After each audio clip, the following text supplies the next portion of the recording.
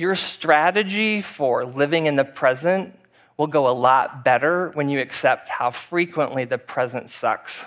That's Daron Larson, and this is the Depression Detox Show.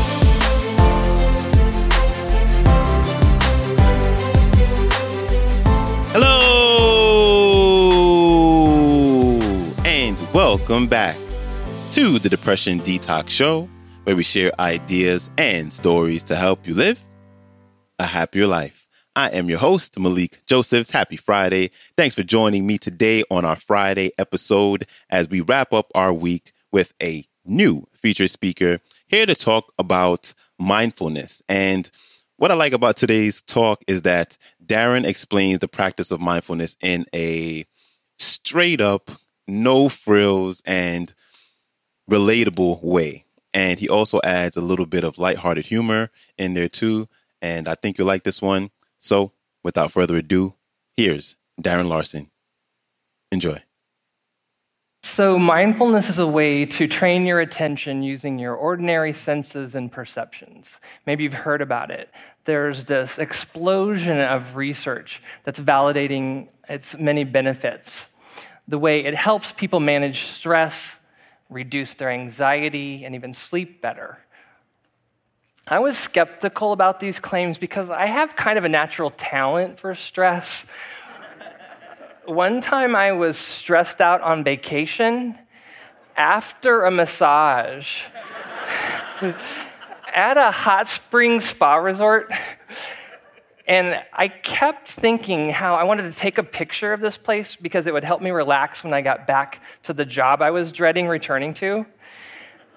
So that gives you an idea of what I was up against. But I decided I'm going to give this mindfulness a try. So I've been practicing every day for 13 years. And I noticed that it started to quietly transform the way I was living my life. When I stopped trying to get the outcomes I was hoping for, and instead put my attention on doing the exercises required to get there.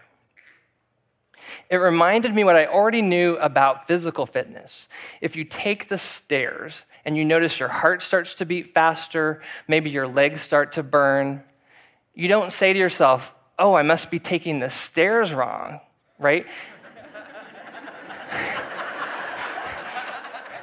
You say, this is what taking the stairs feels like. And if we always take the elevator in order to save time and avoid discomfort, we just miss opportunities for developing our physical health. And it's the same thing. It works the same way. So many people try mindfulness, and they're convinced they're doing it wrong, so they give up. And they miss an opportunity to change their relationship with discomfort. And if you expect your everyday life to be free of discomfort and confusion, you're going to spend all your energy worrying, trying not to feel what you feel, and saying, this messy life is not my real life.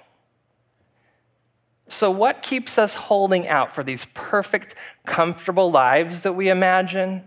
And how can training your attention help address these habits? There's an underlying story problem built into the way we relate to our lives. It feels like I'm a character navigating all these challenges in order to get somewhere. And this narrative structure is incredibly useful. It helps me decide what's important. It makes it possible to work towards and achieve goals. But there's a problem. My obstacles don't seem to be part of what I consider my actual life.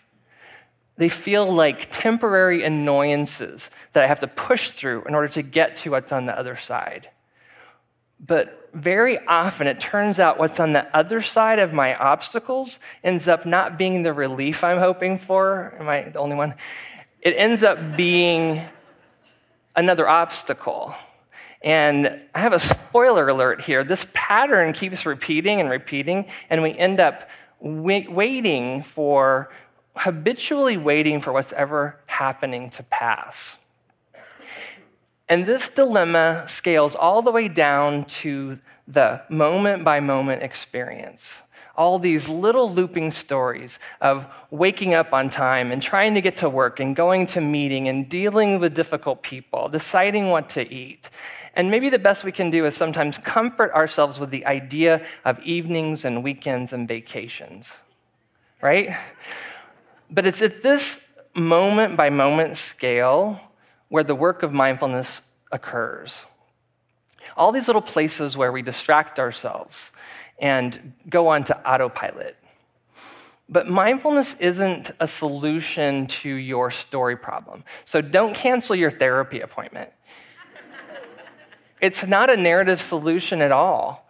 It's actually a solution for the problem of living within these narrative constraints. And any time that you habitually check out starts to become an opportunity for checking in. So let me give you a little exercise that you can use in any situation. All you have to do is pause to notice some sensory detail of your current experience. Let's give this a quick spin. For just a few seconds, what's it like to see? It's easy. What's it like to hear? What's it like to notice some sensation in your body? So that's probably the shortest exercise workout I've ever led, but what I'm hoping you'll do is compare it to what you already know about physical fitness. One push-up's not very impressive. It seems kind of trivial, but we know that if we make a habit and we do several push-ups a day, over weeks we're going to start noticing more strength in our upper body. So instead of trying to be mindful, what if you tried to notice what's happening? Every time you stop and pay close attention to what's happening, you disrupt that narrative of your life, from inside your story. Instead of trying to live in the moment, what if you just started to sneak this kind of noticing into your routine? When you take a shower, what would it be like to actually feel the water hitting your body or smell the shampoo? What would it be like to taste your coffee? What if you notice what it looks like to see the screen in your hand and once in a while look up and see what's right in front of you, right? Any activity that doesn't require much thinking will work for this. And it turns out there's a lot more of them than you realize once you start looking. And nobody needs to know that you're doing this. In fact, I recommend you kind of keep it to yourself. I've kind of learned from experience that nobody wants to hear about the relaxation you're savoring in your legs during a meeting.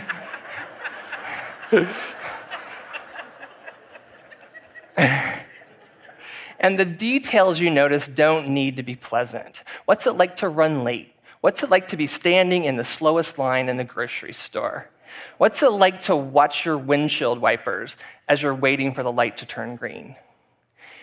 Your strategy for living in the present will go a lot better when you accept how frequently the present sucks.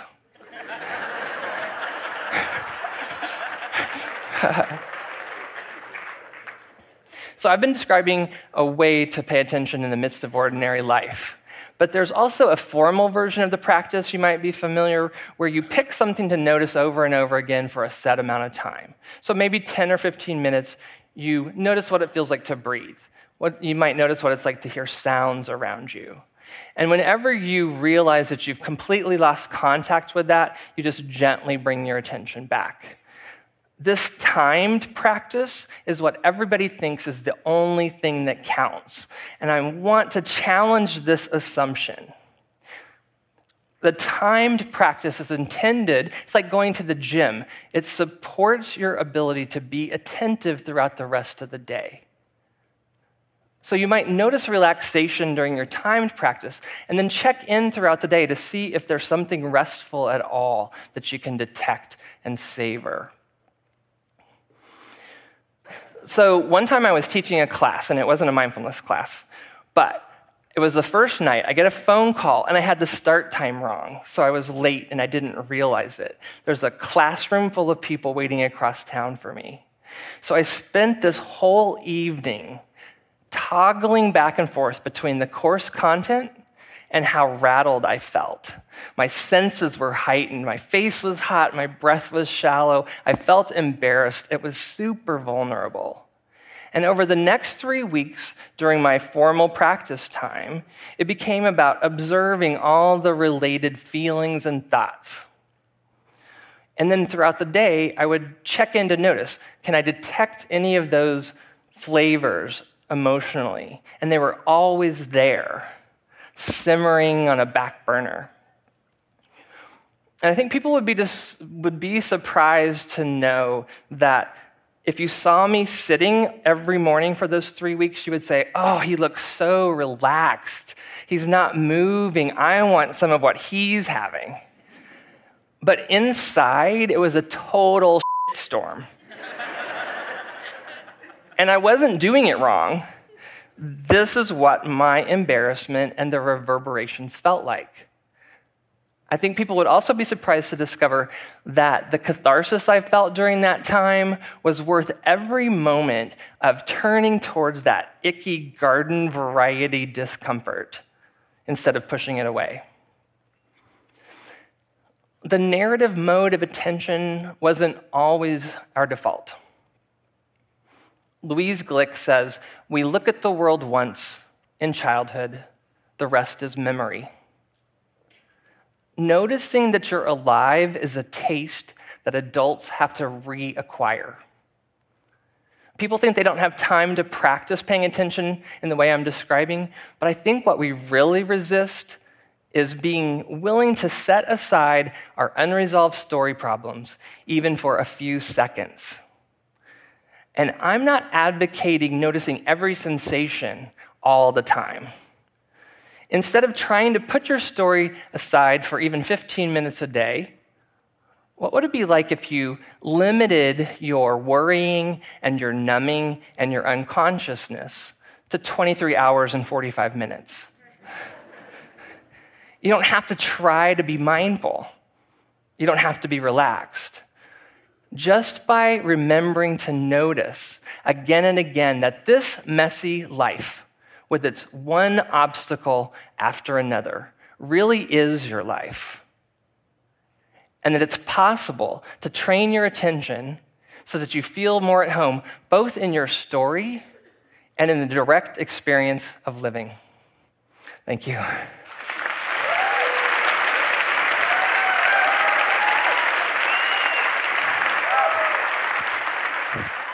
Big thanks to Daron Larson for stopping by. You can connect with him by visiting his website, daronlarson.com, and you can also check out his Instagram at Daron Larson. And I'll have both of those links in the show description. And before you go, please follow the show, share it, or leave a rating and review on Apple Podcast. And that's a wrap for me.